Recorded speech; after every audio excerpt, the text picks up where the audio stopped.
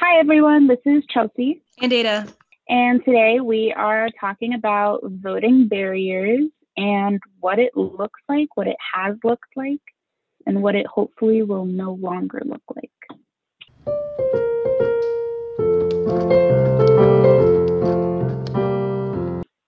2020 marks 100 years since the passage of the 19th Amendment, which states the rights of citizens of the United States to vote shall not be denied or abridged by the United States or by any state on account of sex.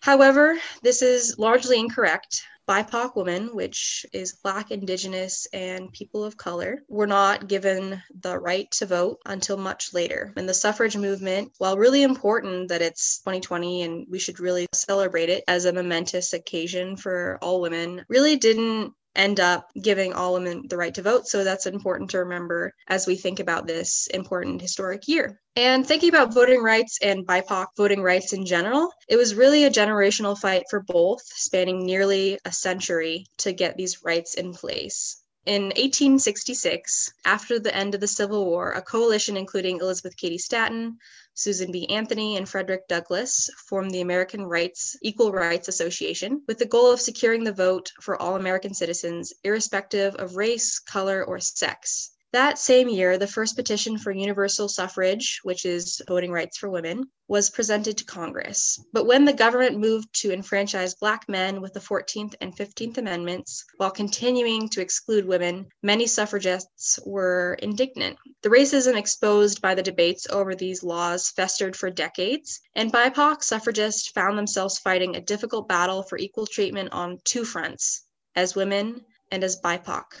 For a long time, the history of the suffrage movement has been told mainly as a story of a few famous women, like I mentioned earlier, Elizabeth Cady Stanton, as mentioned above. But it's really important to recognize the number of BIPOC women that were involved in this struggle that are really not recognized in our history books. There were tons of women who were making suffrage a reality, and African American women such as writer and orator Frances Ellen Watkins Harper, the community organizer Juno Frankie Pierce, and the journalist Josephine St. Pierre Ruffin, Elizabeth Piper Ensley, Ida B. Wells Barnett, who championed both suffrage and civil rights, Native American women such as Suzette La Fletch Tibbles and Zikala Sa, queer women like poet Angelina Whelm Grimke, and the educator Mary Burrell. Latina women such as Jovita Idar, who protected her family's newspaper and the rights of Mexican Americans, and Asian American women like Mabel Ping Ha Lee, who led thousands of marchers in a 1912 suffragette parade in New York. So it's really important to remember all of those names as we're thinking about our history as women and being able to vote. And it's also important to notice that before the ratification of the 19th Amendment, only 8 states allowed women to vote in them. So it was a long fought battle.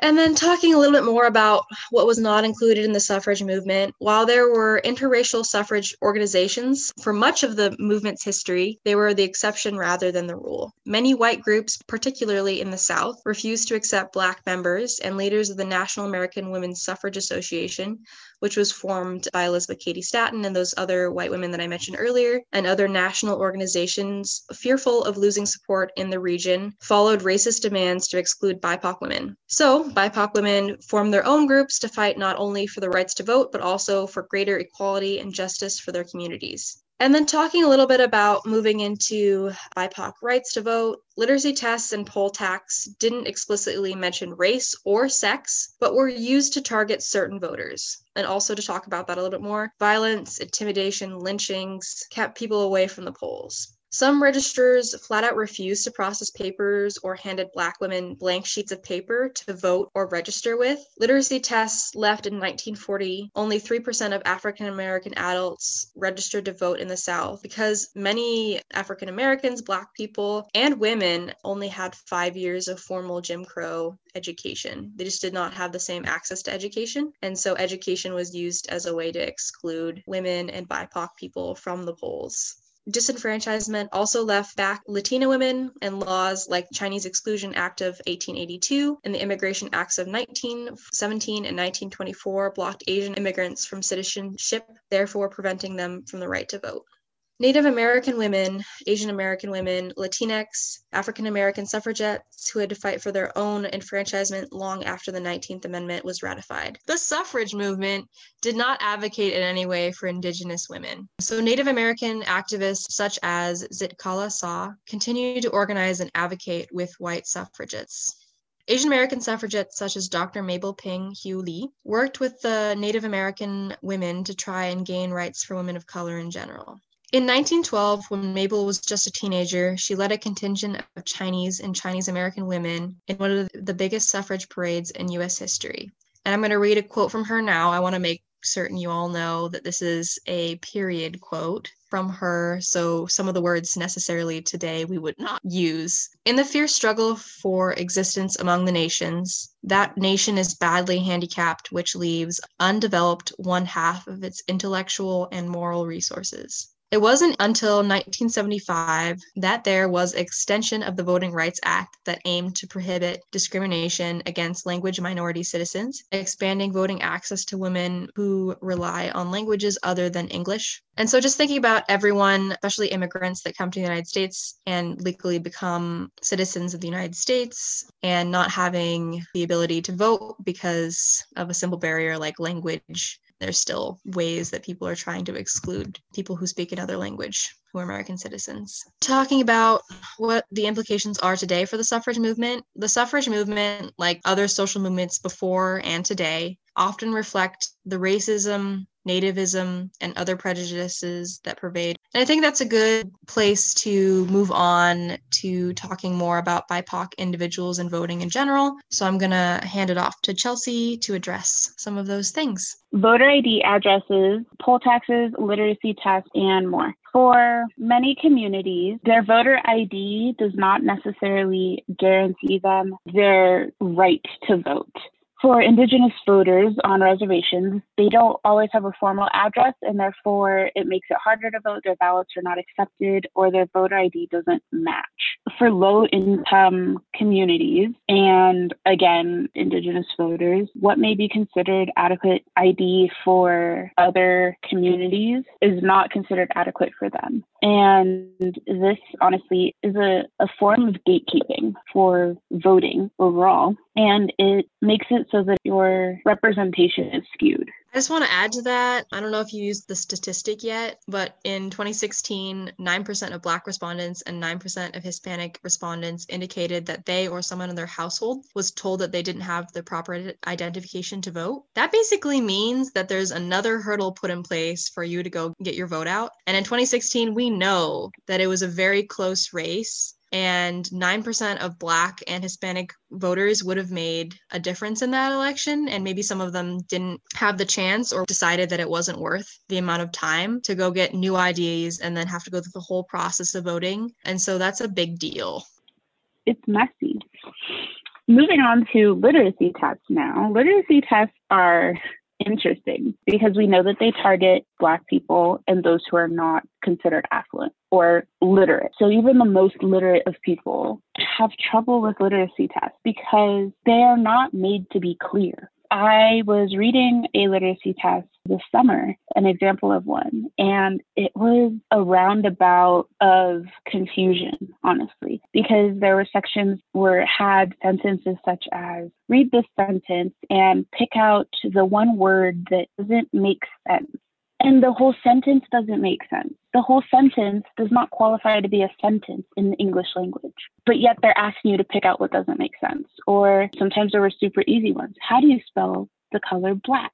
Which you're like, okay, this is too easy. But then they could also go from write your name in print to sign your name, to look at these numbers and pick out this one, underline this word in this sentence, circle this word in this sentence, cross out this word in this sentence, circle the whole sentence. So I feel like there were people that just decided to sit together and say, what can we do to make it that much more confusing for BIPOC voters? And then something that I learned last year from taking an education class through the political science department was that after Brown v. Board, basically after that happened, you have to have integrated schools. And so Virginia got really mad about this and basically shut down every public school in the state and used taxpayer dollars to fund private schools. And these private schools could, exclude Black and brown people. And so we're having these taxpayer funded schools that, Black and brown people are paying for in their taxes that only include white people. And some kids didn't get education for the entire year. And so it's really hard to not think that this is tied directly to removing BIPOC people from voting with the literacy test, because this is a blatant way that they suppressed education for people for an entire year.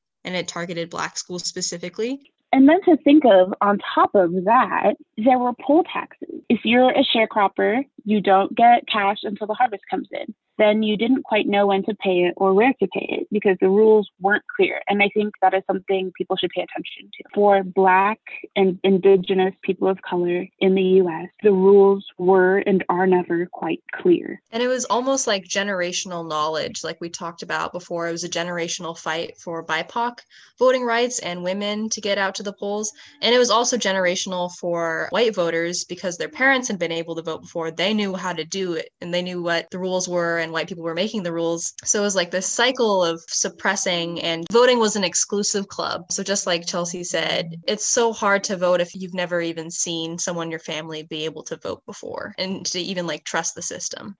One of the things that definitely stood out to me was that Native American citizens were denied the ability to vote until 1924. How are you going to take land from these people and then tell them, well, we're on your land. This is our land now, and you have no say in anything, right? But when they did get the right to vote, and especially even now, there aren't polling stations or drop boxes or anything in their communities or near them. In Arizona, the size of reservations are actually pretty large, but they're not conveniently located for Native Americans to access. For example, Tohono O'odham Nation is 2.8 million acres, and the polling place is pretty far away and difficult to access. And 1 in 5 people on the reservation don't have access to a car. That's for Native American population. For Black and Hispanic communities, one of the things that feed into that is their work. Their work hours are valuable. And when it comes down to it, if they have to sacrifice a few hours of work that may turn into 6 hours of standing in line over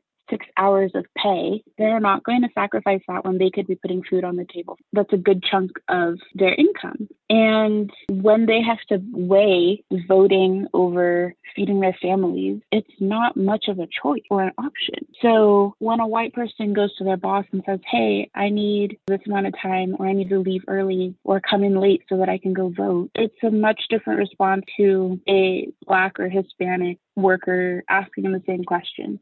And I think there are Black and Hispanic people that don't even ask that question because of the stereotype or the outlook of being looked at as lazy, a slacker, not responsible, do it on your own time. It's not realistic. It's interesting to think of because in 2012, the turnout of Black voters exceeded that of white voters for the first time in history. 66.6% of eligible Black voters turned out to help re-elect Barack Obama. And it's seeing that representation in your government that says, this is what's going to make me vote. But also, people shouldn't have to wait for that representation to feel the urge to vote. And if there weren't so many barriers in place, for example, I hope you guys have heard of Texas because Texas makes me mad. This morning, Texas voters suing to overturn an order from the Republican governor restricting the number of ballot drop boxes in each of the state's counties to just one. So this is the one drop box ballot site in Harris County. This is a huge state, and only having one drop box per county is basic voter suppression. I don't know that there is another way to characterize this. They reduced the amount of drop boxes for ballots. Some counties went from 11 drop boxes to 1, and that one drop box is not going to be in the low-income community. It's going to be in the white section of the county where it's not realistic for the other communities to travel out of their way. I'm talking about Harris County. And Harris County has 20% of, I believe, Texas's Black and African American population. 20%, I believe it's actually 19.7% 19.09, so we're rounding up, 19.09 of Texas's Black and African American community is in Harris County. And from what I've read, Harris County now has one Dropbox. That's not realistic. No, and what Chelsea's talking about is this year, y'all. We're in the month of voting.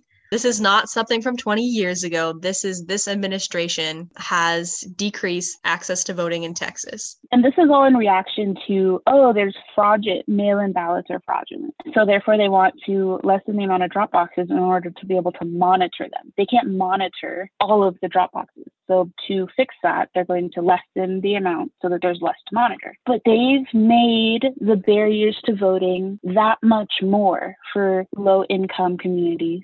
Now you have to take the bus, drive further, do things to go out of your way to go into a community that is not in your vicinity just to vote. Personally, it's frustrating because I'm lucky I don't have to deal with that. Think about it this way. I don't think you understand first how valuable mail-in voting is, because with mail-in voting, there is no voter ID barrier. You can take out your ID and stare at it all you want, but there's no one to validate it. It's you.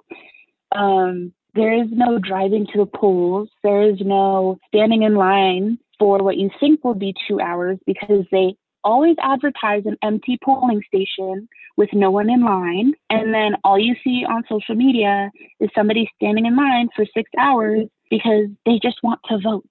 There is none of that. It's you sitting at your kitchen table with your knowledge and the voter's pamphlet and bubbling in, and then making sure that you wrap up your ballot nicely and you put it in the mailbox. That's it. But yet here in 2020, in the month of October, there are states that are continuing to restrict, and we're going to say it as it is, it's voter suppression. They're continuing to suppress the right to vote. It's 2020. The Civil Rights Act was passed in 1965. Your grandmother knows somebody who was not able to vote, or your grandmother was not able to vote. It's important that you realize how small our timeline really is. And when you really think about it, Black people haven't had the right to vote for that long. Indigenous people haven't had the right to vote for that long. And we are still facing the barriers that you think are not there. It's interesting that BIPOC women formed their own groups, because that hasn't changed, that BIPOC communities are having to advocate for themselves. That in so many things that are advocated for and fought for, these communities are still neglected. They're still not included. For example, I don't know if any of you remember seeing this, but when a lot of the speaking out and marches were going on for climate change, one of the images that were circulating was of a young group of activists who had spoken, and they cropped out a young activist that was Black. And she, I think, went back and shared the full photo and was like, I'm here also advocating for the same things that you're advocating for. I think part of that is like the narrative to make it seem as though Black people don't care or that they are not as involved, when we are. We just often have to fight separately just to include ourselves in the conversation. And it's ridiculous.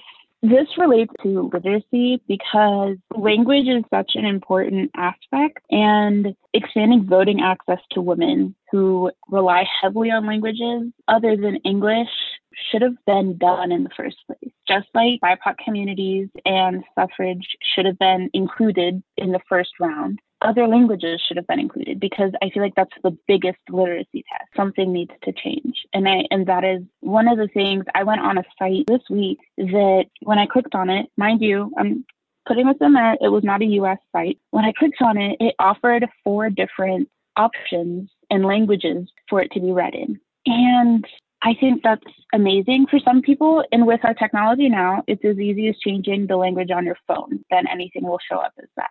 But for a site to say, here's a list of languages, is amazing. It's inclusive, and it does not ask the question of, can you read this? It asks the question of, how do you want to read this? And that's something that was not, and often is not, asked. Tune in next week to meet some cool community activists we have interviewed and to learn about more ways to get civically and politically involved, both before and after the upcoming election. Remember, today is the last day, October 26th, to register to vote online in Washington State. You can go to votewa.gov to do that. And if you have any questions about registering to vote or the voting process in general, feel free to reach out and ask us at ASWW_OCE. Our DMs are always open to questions, and we will do our best in helping you with the voting process. Another great resource is the Student Engagement Hub, which will be open on Election Day, November 3rd, from 8 a.m. to 8 p.m. We will be there to help print ballots, help with same-day voter registration, and help answer any voting-related questions you may have. Additionally, the AS Student Senate elections are being held this week from Monday, and I believe they close on Friday.